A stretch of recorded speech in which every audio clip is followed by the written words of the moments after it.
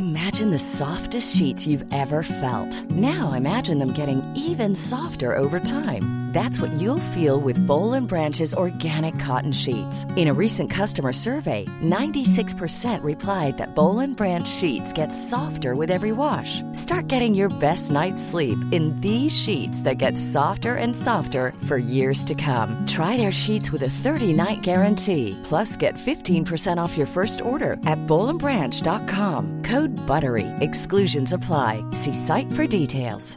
I'm Sandra, and I'm just the professional your small business was looking for. But you didn't hire me because you didn't use LinkedIn Jobs. LinkedIn has professionals you can't find anywhere else, including those who aren't actively looking for a new job, but might be open to the perfect role, like me.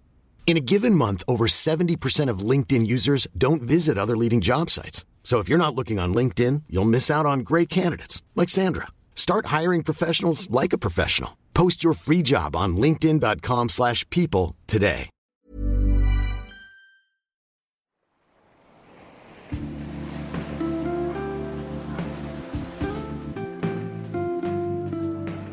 From Postcard from the Past and Wardour Studios, this is Podcast from the Past, the Postcard Podcast. This is the programme where we take old picture postcards and repurpose them as little stepping stones to take us on a rather rickety cardboard path back in time. But I don't take this journey alone, because that would be very odd. So each time we invite two guests, and it's their postcards, cards that for some reason they've kept, cards that mean something to them, that we use as the crazy paving between our everyday lives and some particular memories, mysteries and stories. I'm Tom Jackson, and today my guests have a lot in common. They're both writers, are both captivated by popular music, and both live beside the seaside. In fact, they shared a charabanc into town today and sang all the way. Isn't that right? That's absolutely right. They are music writer and novelist Zoe Howe and publisher and champion of the consolations and benefits of reading books, many books, all the way to the end, Andy Miller. Zoe and Andy, I'm thrilled you're here. Thank you for having us. Yes, thank you. And thank you for the packed lunch you gave us. If you could put the rubbish in the bin at the end. Yeah.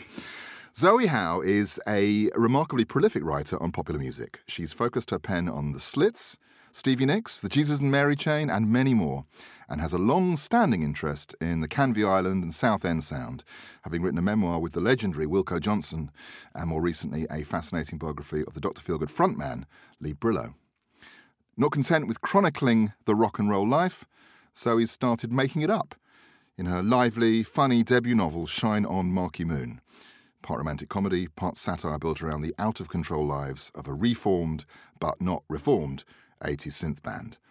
Zoe arrives bearing a Leon C. postmark. Zoe, do you still send postcards? I do send postcards. I tend to sort of buy up loads and loads and I with a mind to send them to people. But generally speaking, I tend to sort of keep most of them for myself because I just love them so much. I've got this sort of long-standing love of just having them around me. Well, Andy Miller is best known for his bravura meditation on reading and where it can take you. The Year of Reading Dangerously. In other hands, this is a project that might have turned into a rather disposable list. Here's a book, I read it, it was quite good. But fortunately, Andy uses the idea of taking the books you say or even think you've read and actually reading them to lead the reader on a funny, clever and quite moving adventure of self-discovery, analysis and, dare I say it, love.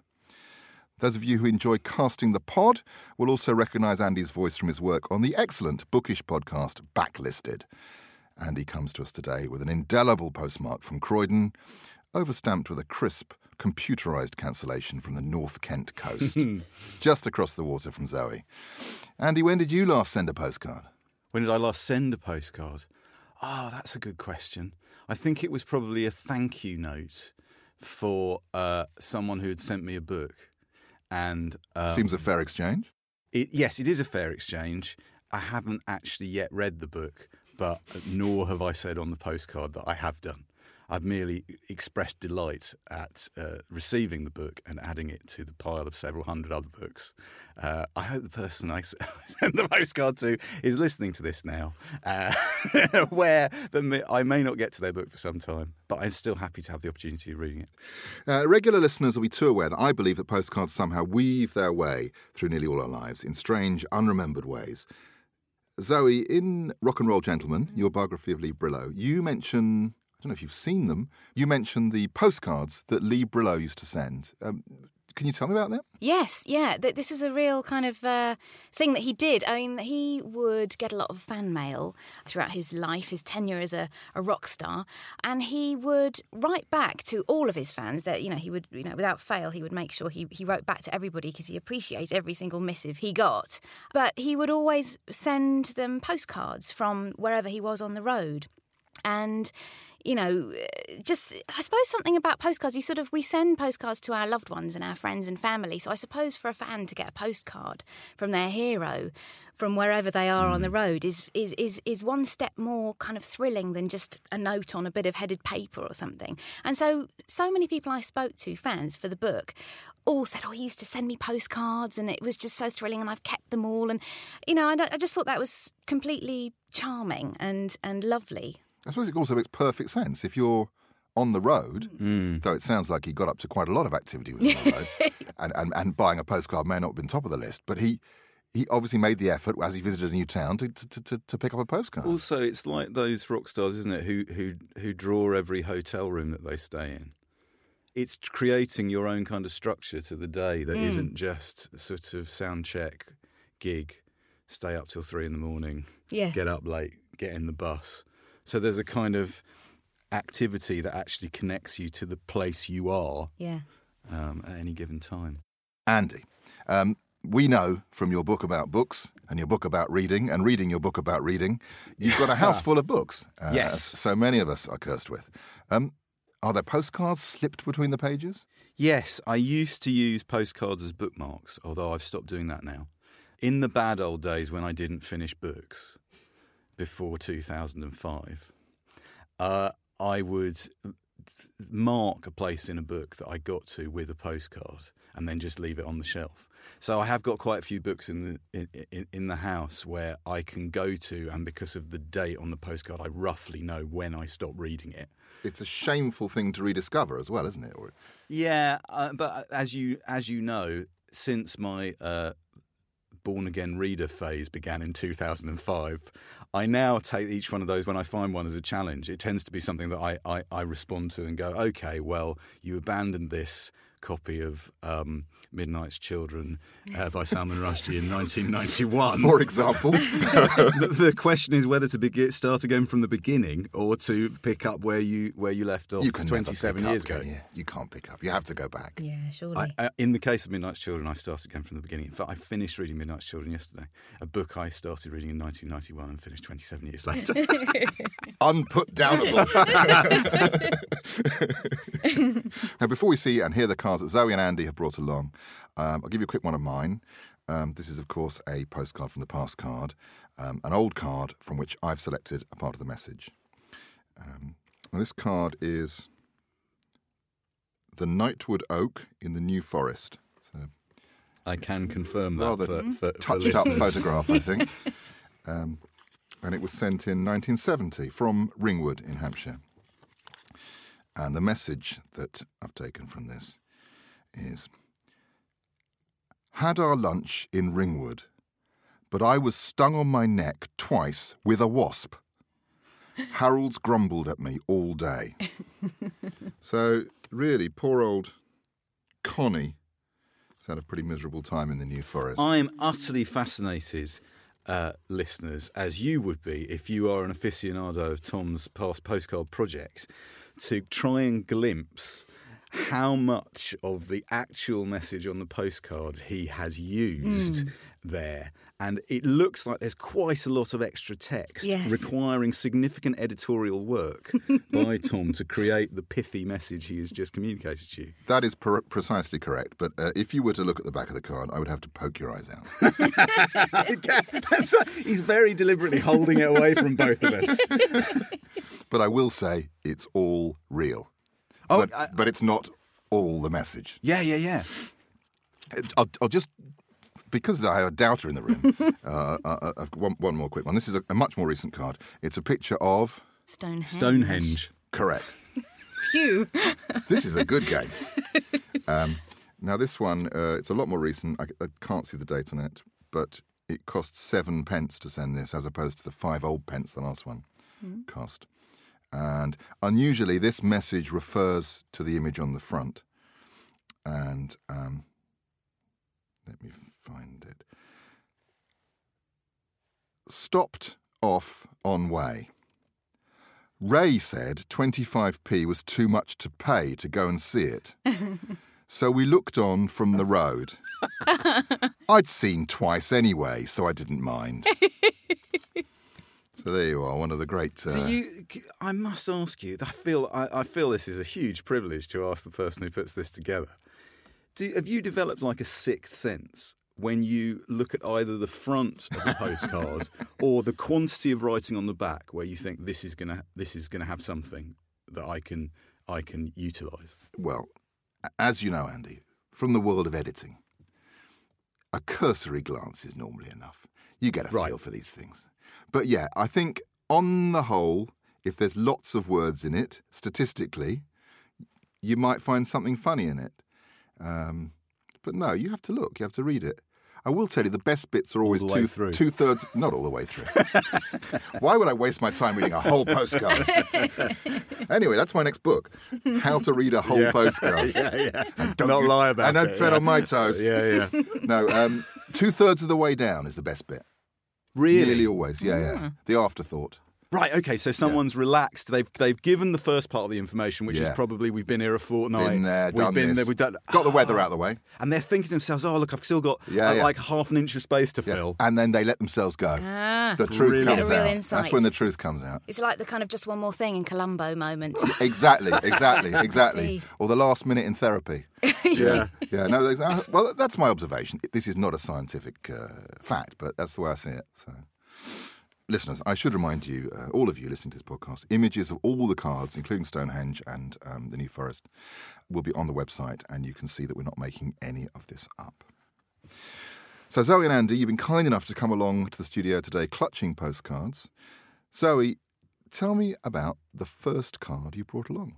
Well, the first card I brought along is a black and white postcard of Chalkwell Hall in Leigh-on-Sea, which is very close to where I live. And the person who sent this postcard in 1904. 1904. So this is from the golden age. The golden age. When millions of cards are being sent every day. Yes. They have written on the front, quite near us. And it's actually quite near me. Quite near us. What's strange about it, I mean, it's a lovely picture. I know Chalkwell Hall very well. It's now inhabited by an arts organisation called Metal Culture.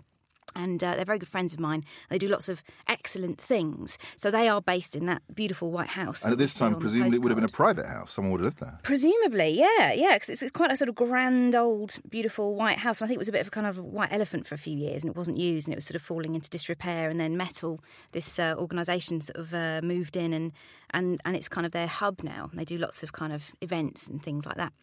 And yeah, Chalkwell Park is very loved by sort of the locals. But what's kind of sweet about this, and I've always been kind of obsessed with old postcards with writing on the back. I've always found it really touching and poignant. You get these little insights into people's lives, as you say. Don't you just? And this person has written, again, another mysterious person. We don't know what their name is, but they have written to Master Alan Woding that they are staying here another week.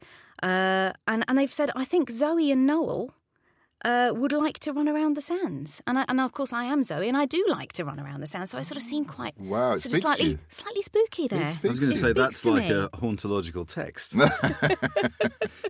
Ever since I was a teenager, I would have these sorts of little cards around me all the time, and if they didn't have writing on the back, whenever I had a visitor, I'd get them to pick their favourite card, and then I'd get them to write on the back. So I'd have lots of kind of little memories of different times from other people, but memories across 2 times. Well, yes, the original indeed. The original like and the more contemporary, yes. Very interesting. Oh, very good. Well, that's a nice... I like the fact that it ties in not just with your location, but strangely with your name. Yes, odd, isn't it? It's very strange. Yeah, especially as I don't think Zoe was a very popular name then. No, it's quite an unusual... Yeah, it definitely would have been unusual then. If your name had been Herbert, you'd have been, they're all over the cards. Yeah, it's very odd. Or yes, Ida or Daisy, anyway. Yeah. Andy, what is the first card you brought? I think also from the coast, isn't it? Yes. So I've brought a card that shows a view of a crazy golf course on the seafront at Cliftonville in Margate. I estimate this postcard was printed about 20 years ago. It's not that old. No, the image is probably older than the printing as well. They often are. Yeah, and it shows a man with his shirt off, sizing up the hole ahead of him on the crazy golf course while his long-suffering partner and 2 children look on. Come on, Dad, it's not a real sport. But, of course, it is a real sport. Absolutely. Do you have any kind of evidence that it's a real sport, Andy? Well, I won't go on and on about this because my first book was a book called Tilting at Windmills, and it was a book about how much I hate sport, which I do. Some people say you can like books and sport, but you can't. No, I don't agree with that. You can't really like both of them. You can half like each of them, or you have to choose. Anyway, I don't really like sport, and so when I wrote this book, what I wanted to do was find a sport that I could participate in. And I thought it would be what would be artistically and philosophically pure would be to find a sport that was taken more seriously in the rest of the world than it was taken in the UK, but treat it as though it were played as a serious sport. And what I discovered, to my great delight, to cut 110,000 words short, is that miniature golf, aka crazy golf, is played competitively almost everywhere else in the world except in Britain. And therefore it would be possible, by the simple expedient of not training or participating in trials, but by turning up, to represent the UK at the World Miniature Golf Championships, which is indeed what I did. But... And then you won the World Championship? I did not win the World Championship. I came last by a massive margin because it's a proper sport. Oh, I see. And you were treat it in this flippant larking manner. About. Yeah. The thing about that... With more than half an eye on the book. The thing about that is, when you go and participate in something where there are 200 other participants and they are all way better than you at that thing, it becomes quite difficult after the first half hour or so to just sort of dick about and go, oh, I'm no good at this, right? And be endearing. You're wasting everybody's time. And so you get seized with a kind of Stockholm syndrome where you want to play as well as you can. And you haven't done the but you're no good at it. But you're no good at it. Hang on, did I do them? Oh no, I didn't. But you're no good at it, right? So why I am interested in crazy golf courses, however, is twofold. First of all, no one else in the world calls it crazy golf. Crazy golf is a fantastically British mutation, bastardisation of miniature golf. Right, so the idea that it's played exclusively at the seaside, or for the most part, it has a clown's mouth and a windmill and what have you. These are very strange British adaptations of what, as a sport, you would be more likely to play something like snooker, if you think snooker is a sport, which of course it is, because they're all sports. But this course in Cliftonville in Margate, which is just along the coast from me in Kent. This photograph was probably taken 25 to 30 years ago. The course was still open about 10 years ago, but it closed relatively recently and is now derelict. And if you go there, it is really poignant to see it grown over with weeds, with a lot of the obstacles cracked in two and lying on their side. And the course was an example of a type of crazy golf course that we would all be very familiar with from when we were kids. Green felt to play on, red and white obstacles. If you've ever played crazy golf in this country, you would recognise these types of windmill, rocket, assuming the rocket hadn't been painted over and had Freddie and the Dreamers painted on the side or whatever. And what's interesting about them is they were originally rolled out in the 1960s as an example of some of the first global branding by an international sports star. They were owned by the Arnold Palmer organisation. Arnold Palmer was a golfer who is one of the first sportsmen who have really understood the power of their personal brand, and they applied it to everything. Yeah, certainly everything to do with golf, but also all other products as well. And the licensing deal reached the British coast. The deal was clearly done quite aggressively to go round to, we estimate there were probably 50 or 60 of these courses in the UK, wow. But to go round to sites which were either empty or had homemade crazy golf courses and say to them, you'll attract far more footfall. Look at our brochure. I've got some of the brochures at home of wow. What you could expect to how many people you could expect to get through the course, get through the site. And so they were rolled out as a kind of high-end piece of standardised global sports branding, and then it's in the brilliance of the British that they then take that and within 2 or 3 years have started adapting it like a primitive tribe to their own purposes. But the way they adapt it is to make it sillier and more fun and seasidey, isn't it? Is that what happens? It's the great British tradition of seaside facetiousness is. We're at the seaside, it can't be serious. Yeah, exactly. But I'm intrigued by that is a fascinating story, and I have this vision of this American salesman with a clipboard going around all these coastal resorts trying to sell in the Palmer brand, and that's but also your next project but one is the feature film of that. Indeed. But also what's sad about it is, of course, that aspect of the seaside, which hangs on in there, has, of course, declined significantly in the last 30 to 40 years, certainly since the courses were built, since this postcard was printed. There are far fewer of these courses around, even in the 15 years since I wrote the book, than there were then, because, of course, the British seaside itself is struggling now to find a niche now that people don't really go there on holiday anymore. You know, it's one of the, in a tiny example, it's an example of the great flight to Benidorm that started taking place in the 50s and the 60s. I just want to look at this card again briefly. I'm intrigued by a few things on this image. One is that they're so unimpressed with the landscape, they've put a lot of sky in there. They have. This gives the foreground a kind of very, very flat kind of wasteland feel. It's like it's been raised. That raised R-A-S-Z-E-D. Yes. Not raised as in elevated. And the other thing about it is the moment that the photographer has chosen to click the shutter, when this chap is here with his shirt off and the rest of the family are looking rather unhappy about it. The ball. I'm amazed. I'm astonished that they've chosen that shot. The ball is en route to the hole, so it's an action shot. There's a bit of excitement there, isn't there? I didn't spot that action. No, you're absolutely right. I can see now entirely why they chose to capture that moment of sporting excitement. You should have seen the ones they rejected. There's also, notice, just to the right of the picture, there's also a bouncy castle. Oh, yeah. Which seems to be more, I've looked at this carefully under a lens. Seems to be more populated than the crazy golf course. Well, I also wonder if the crazy golf course used to extend over where the go-kart track is, and the go-kart track has encroached. It almost certainly did. Actually, you know what? Has never occurred to me. You're absolutely right. You're spotting the beginning of the end there. Yes, that's the thin end of the wedge, isn't it? That's the process wedge, you see, for golf. Of marginalisation. Process of marginalisation. It's the if you will, if I were Ian Sinclair, I would say that is the liminal space within that seaside view. Yeah, well, yes. If I fully understood how to use the word liminal, I would say it's a very liminal card, actually. Very well, in its own way, it is also sublime. I think it's very, very good. Thank you very much, Andy. That was a very interesting card and brought us into places I didn't expect to go. Which can be excised easily. Perhaps I should have known.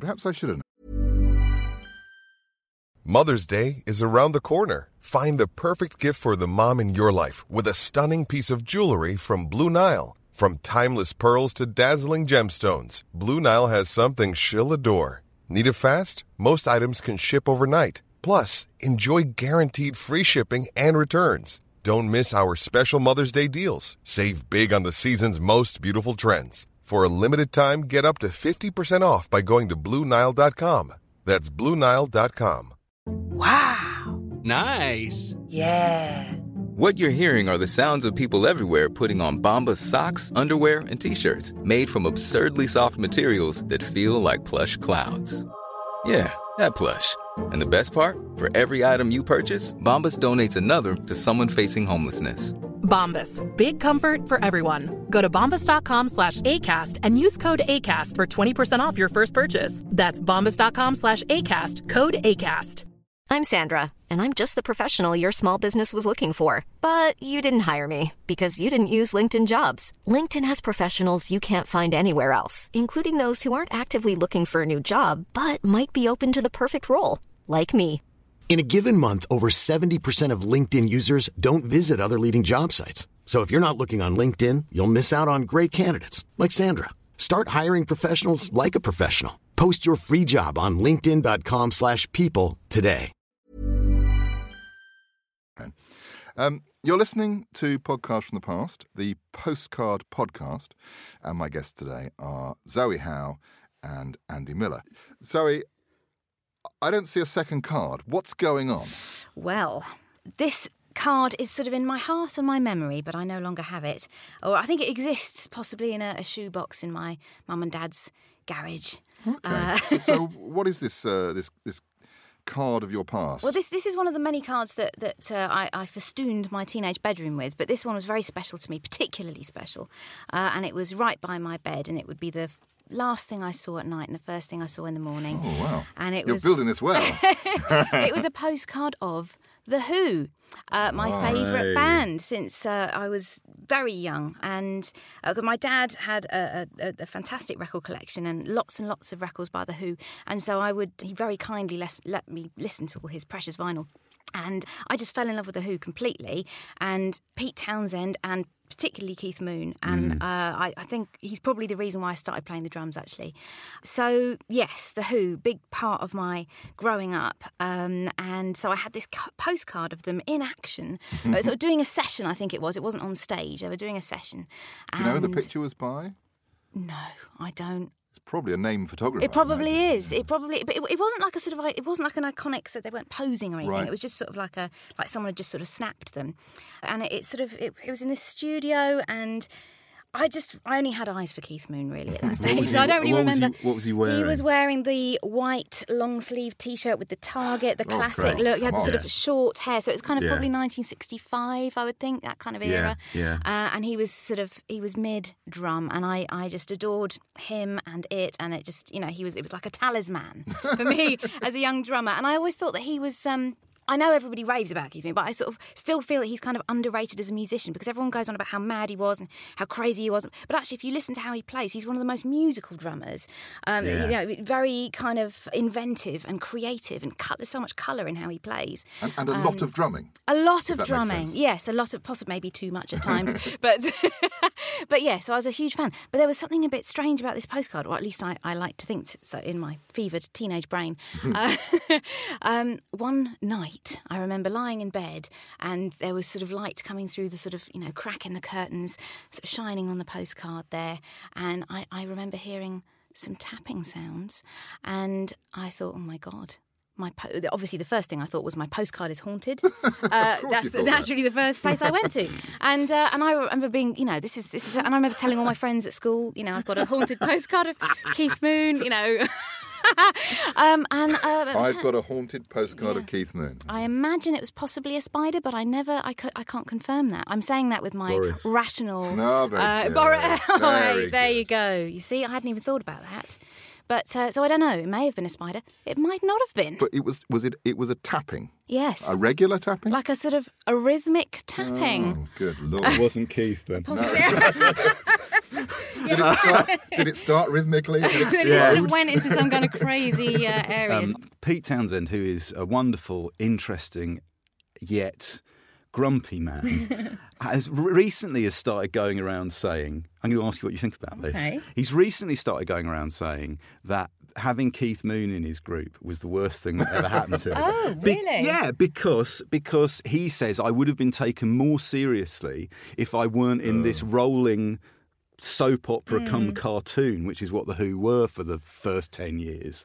You sort of think, really? Wow. What do you think about that? I don't know.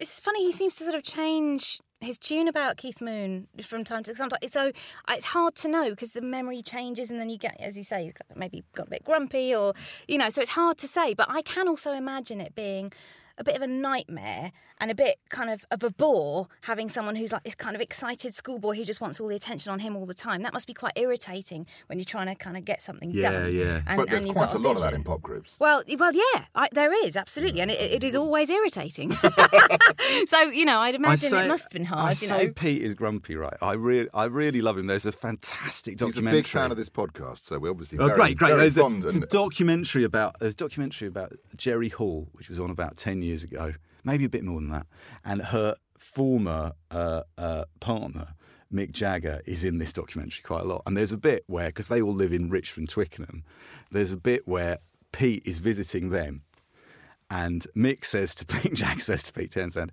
"How did you get here?" And Pete goes, "Oh, I came on the train." And Jagger says, on the train, man? You came on the train? And Pete Townsend goes, "Yeah, it's fine. It's fine." He said, "But don't people come up and have conversations with you?" And Pete goes, "Yes. They're very short conversations." I love it. I bet they are as well. I bet they are. I was quite in love with Pete Townsend just throughout my teenage years. He was my absolute hero. So if he is listening, Pete, and I love you. And the same thing goes for me. Oh. What is this? I used to dream about a virtual dating site for. I used to think how cool it would be. I love that era, that sort of late 60s, early 70s era, where you've got Keith wearing a sloppy T-shirt, Entwistle is wearing his skeleton outfit. Of course. Daughtry's got no shirt and his kind of buckskin jacket. Yeah. And Townsend is in his white boiler suit with his black from the bobber nuclear boots. reactor. Yes. Oh, love it. I love it. That's what he used to go to work in, though. Then when he would record music, he would get dressed up in the boiler suit as though he were going to work in a uniform. I love that. That's really cool. That's yeah. Everyone has their uniform. Absolutely. Everyone has their uniform. Certainly do. Now, I don't want to kind of over-egg this, but Zoe, you're a drummer. Am I right in saying your husband's a drummer as well? Yes, absolutely. This must be a very noisy household. It's really noisy. Our neighbours really detest us. Actually, we live in a very small flat where there is no space for drums. So all you the drums need to make an offer on this place. I gather there's loads of space in it. And lovely trees around it. Definitely be. Yeah, there will sort of be a soundproofing effect, I think, by the beech trees there. But no, we have a sort of studio on a sort of bit of farmland, so we can disturb no one but maybe the odd cow, and they don't seem to mind too much. So but Dylan is a much better drummer than me, and probably most people. His name's Dylan Howe, and currently he's in Wilko Johnson's band, and that's kind of almost like a sort of Blockheads splinter group, because Dylan used to be in the Blockheads for about 13 years. Norman Watroy, of course, on bass. And so when I first met Dylan, he was in during the Blockheads, So, and again, quite a sort of diverse jazzy kind of style that he plays with, and that's a very kind of Blockheads thing as well, because Ian was massively into jazz and all the rest of it. So and all of this, or parts of this, have sort of emanated from your picture of Keith Moon on your bedroom wall. Yes, indeed. And the haunted spider sound. I like to think it was tiny drumsticks. Tapping away there. Almost certainly, Zoe. Thank Almost you. certainly. He is manifest. I like to think so. I'm still holding on to that story. I don't care what anyone else says. And no one can take that story away from they you. can't. Andy, we need to look at your second card, but I believe you're also trying to cheat us today. I am. I didn't. You asked me for 3 cards, and what I did was bring 102. Just doing the maths there in my head. Fair enough. I brought with me one of these boxes of postcards. This one is called Postcards from Penguin. It has 100 pictures of book covers in one box. And you would have seen these for sale in, I suppose, in bookshops and in museum gift shops, that kind of thing. There seems to be a real craze for them over the last few years. Penguin themselves do several different ones. They do Pelican covers from the 50s and 60s, and they do some of their science fiction covers. I know other publishers do. I know Faber have done, and I know there are also, but non-book ones. There are boxes of English heritage, 100 English photographs owned by English Heritage. And I'm quite interested in these because I'm really interested in the phenomenon of, as we said earlier, not reading as much as reading. And I'm also really interested in where the postcard is now in a similar way, that postcards, it seems to me, are increasingly being bought to be not sent. Yes. And so this box of pictures of books seems to me a brilliant example of postcards from the past of books that people will neither read on postcards they will never send. I've only reluctantly broken the plastic seal on this because you want it as an artifact. Yes, because I like the idea of the almost hermetically sealed object. You know, that it's kind of it's not been tainted by anyone writing on it or me having read the book in question. Functionality, use in any sense. So I'm really fascinated with these. And it seems to me be part of a broader trend of book jackets on posters and tea towels and bags and merchandising. These are all ways of not reading. Yes. So if you buy this box of postcards and let's say you give them to people, maybe you don't post them, maybe you give them to people, the box to people, or you write a message that you put in a book or you put in a letter. Thank you note. It's saying something about you as the sort of person who would read these books if only they had the time. But actually, look, here is an image of the book that's preferable to being backed up with one of those troublesome things full of paper that you might actually have to go to the trouble of opening and thinking about. Yeah. There was an ancient Roman emperor, I believe, called Heliogabalus, if that's how you say it. I have no idea. I think he said it like that. I'm nodding. People he liked, when he invited them round to his feast, they had very good feasts, these Roman emperors. When he invited them round to feast, people he liked, he would give food. People he didn't like, he would give a picture of some food. I love that. Isn't that what's going on here? Well, then maybe that is part of it, yeah. It's the idea of projecting an image, literally, right? But also, it's a way of not reading. And it's also nostalgia for the object. Yeah. I think you see that in the revival of vinyl. Definitely. As digital becomes the dominant format, so vinyl, which in sales terms is a minor blip, is being fetishized and romanticized. And I wonder whether that's what's going on here. You know, as life increasingly goes online or becomes more digital, we like to be reminded of physical objects that we feel nostalgia for, including books, because, in fact, we live in a country now where libraries are closing, where bookshops are not nearly as numerous as they used to be, where the place on the high street you are more likely to find books than anywhere else is charity shops, and all the books in those charity shops will be the Da Vinci Code. But also where even charity shops are beginning to turn books down. Yes, correct. Oh, is that right? So the physical book, our idea of what the physical book is we're almost sending these postcards. That's why people buy them for themselves. I feel like I've sent myself a little postcard of a thing that I really like. You know, whether I've read the book or not. So if I split this at random, and the first book I come to it's a lot of 100 cards, isn't it? Man and Superman by Bernard Shaw. I have not read that. Have you? I must get round to it, though, Andy. I'm definitely planning to. Your attitude, Tom, does you credit. I've learnt it all from your book. But here's Brighton Rock, you see. Now, that's a standard Penguin edition of Brighton Rock. But when I look at that, I don't think to myself, I remember Brighton Rock and I remember reading Brighton Rock, although I have read Brighton Rock several times and I really like it because it doesn't look like my copy of Brighton Rock, which was an 80s one with a Paul Hogarth cover. But also, isn't there a problem here? If you're using these and I think these are for gifting. I think they're for notes to friends and they're to a little note with a present or... I would happily give someone a Brighton Rock card. I understand what Brighton Rock's about. Yeah. If I was to give someone an André Maurois aerial card, I would feel funny because I've never read it. Because I haven't read it. But also, is there something about the extravagant Frenchness of it that would lead? I'm very comfortable. No. But it's true. No, you raise a valuable point. If you give somebody a card with Brighton Rock on it, the chances are they have, if not read Brighton Rock, heard of Brighton Rock.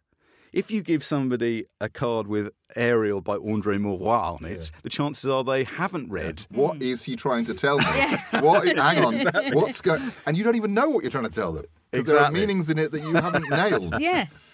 My Man Jeeves is the next one here. I think everybody would be much more comfortable with that. Yeah, even if you haven't read it. So I would love to know what proportion of bookshops' turnover was, or indeed still is, how much money they can turn over by selling pictures of the covers of books rather than the books themselves. Because one of these boxes is as big as, say, a copy of Moby Dick. Yeah. So for every one of these boxes, there's one less copy of Moby Dick available in the shop. In theory, if you believe in a zero-sum gain idea of these things. But I think if I was a semi-autician, which luckily I'm not, I would be very intrigued by this notion, because you also get it in the music business, I think, where the merchandise, the T-shirts with the picture of Robbie Williams on, make more money than Robbie Williams' music. Yeah. So the kind of the symbol has broken free of the thing. And that is a strange time to be in, I think, culturally. It's interesting as well. I think it kind of like going back to what you were saying about it, projecting something about you or your image, or you wanting it to do so. It's like the kind of literary version of when someone goes around in a Ramones t-shirt and everyone's going, I bet, what's your favourite Ramones album then? I bet you haven't listened to them at all. Yeah. It's all just about image. And it's a kind of similar thing. It's like, I want you to think that I've read this book and I'm incredibly well read. Just by sending this postcard to you, it's going to give me that kind of sheen of sort of literary kind of prowess. I don't know. It's interesting. The great tragedy of the Ramones is that none of the Ramones lived long enough to get any money out of the T-shirt sales, or the that latter day kind of Ramones T-shirt as found object. Very interesting. Well, it seems like we are probably charting the end of Western culture, which is absolutely fine by me. Thank you to the pair of you for your postcards. I think they have illuminated and intrigued, and I am always genuinely surprised by where we end up going from these little cardboard oblongs. It's very odd and it's very pleasing. So, I'm thrilled that you've shared these stories with us and our listeners. Quick reminder for those listeners at home, we will have images of all the cards we talked about today on the website, including one last one from me. This is a card of a place called Sandyway, which is unusual, Sandiway, and that's in Cheshire. And it's sent in 1971 for what it's worth on the 30th of November. Nice early Christmas stamp. Very with nice. a stained glass. Oh, yes. Remember that one? I do. Do you? Yeah. Now, this one is... the dog keeps on licking my face and hands, especially after meals. I'm coming home. Oh, I love it. I think, when it's your dog, it's cute. When it's someone else's dog, just stop it. So there you are. Yes, poor old, what was her name? His name? Joanna. Yeah, she had enough.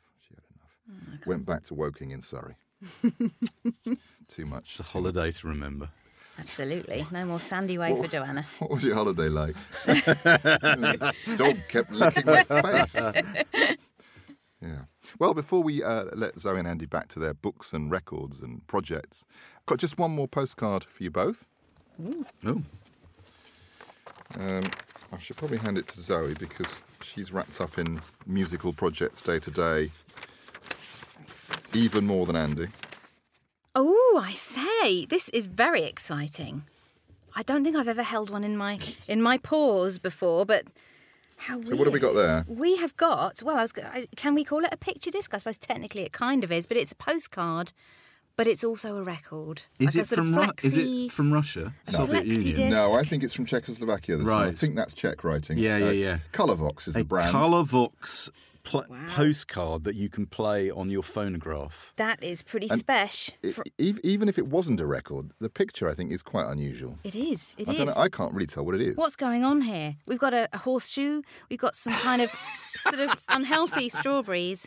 Zoe, you carry on with your descriptions because I can barely accept what I'm seeing, let alone describe it. We've got possibly a Hungarian version of a sort of bottle of Worcester sauce and two slightly discomforting figurines. One in a kind of policeman's outfit with a very shifty look in his eye, and another in a sort of traditional dress with this is a still life. A still it's a life. Tabletop thing. It is. Have you, Tom? Have you played this to discover what message is contained within it? You must. Well, David next door, who's been in the control room, has the technology. So if he comes through, let's see if we can make something happen. My God, this is very exciting. Oh, here it comes.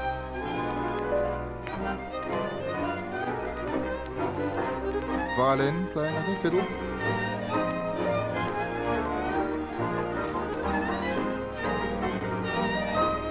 It's not bad quality. Can you hear it? Yeah.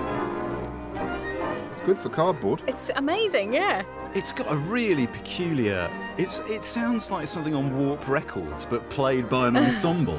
Warp be the worst. Yes, but isn't it? It's sort of sliding around in terms of rhythm. The tempo's all wrong. Oh, hello. Oh, hello. There's a chap. This is like a sort of anxiety dream. I often feel that in this room. It's a folk tune, isn't it? Well, as the music drifts away, that's it this time for Podcast from the Past. I'd very much like to thank my first-class guests for sharing the postcards from their pasts, Zoe Howe and Andy Miller. Thank you both. Thank you. Thank you. And thank you for listening. Bye for now.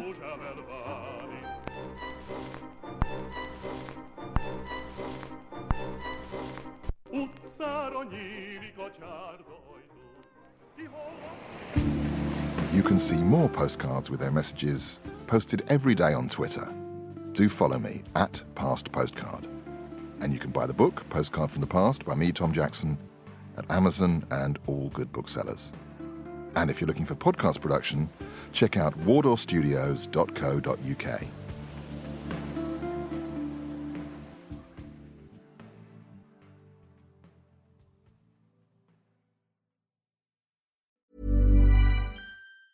Planning for your next trip? Elevate your travel style with Quince. Quince has all the jet-setting essentials you'll want for your next getaway, like European linen, premium luggage options, buttery soft Italian leather bags, and so much more. And is all priced at 50 to 80% less than similar brands. Plus, Quince only works with factories that use safe and ethical manufacturing practices. Pack your bags with high-quality essentials you'll be wearing for vacations to come with Quince. Go to quince.com/pack for free shipping and 365-day returns. Planning for your next trip? Elevate your travel style with Quince. Quince has all the jet-setting essentials you'll want for your next getaway, like European linen, premium luggage options, buttery soft Italian leather bags, and so much more. And is all priced at 50 to 80% less than similar brands. Plus, Quince only works with factories that use safe and ethical manufacturing practices. Pack your bags with high-quality essentials you'll be wearing for vacations to come with Quince. Go to quince.com/pack for free shipping and 365-day returns.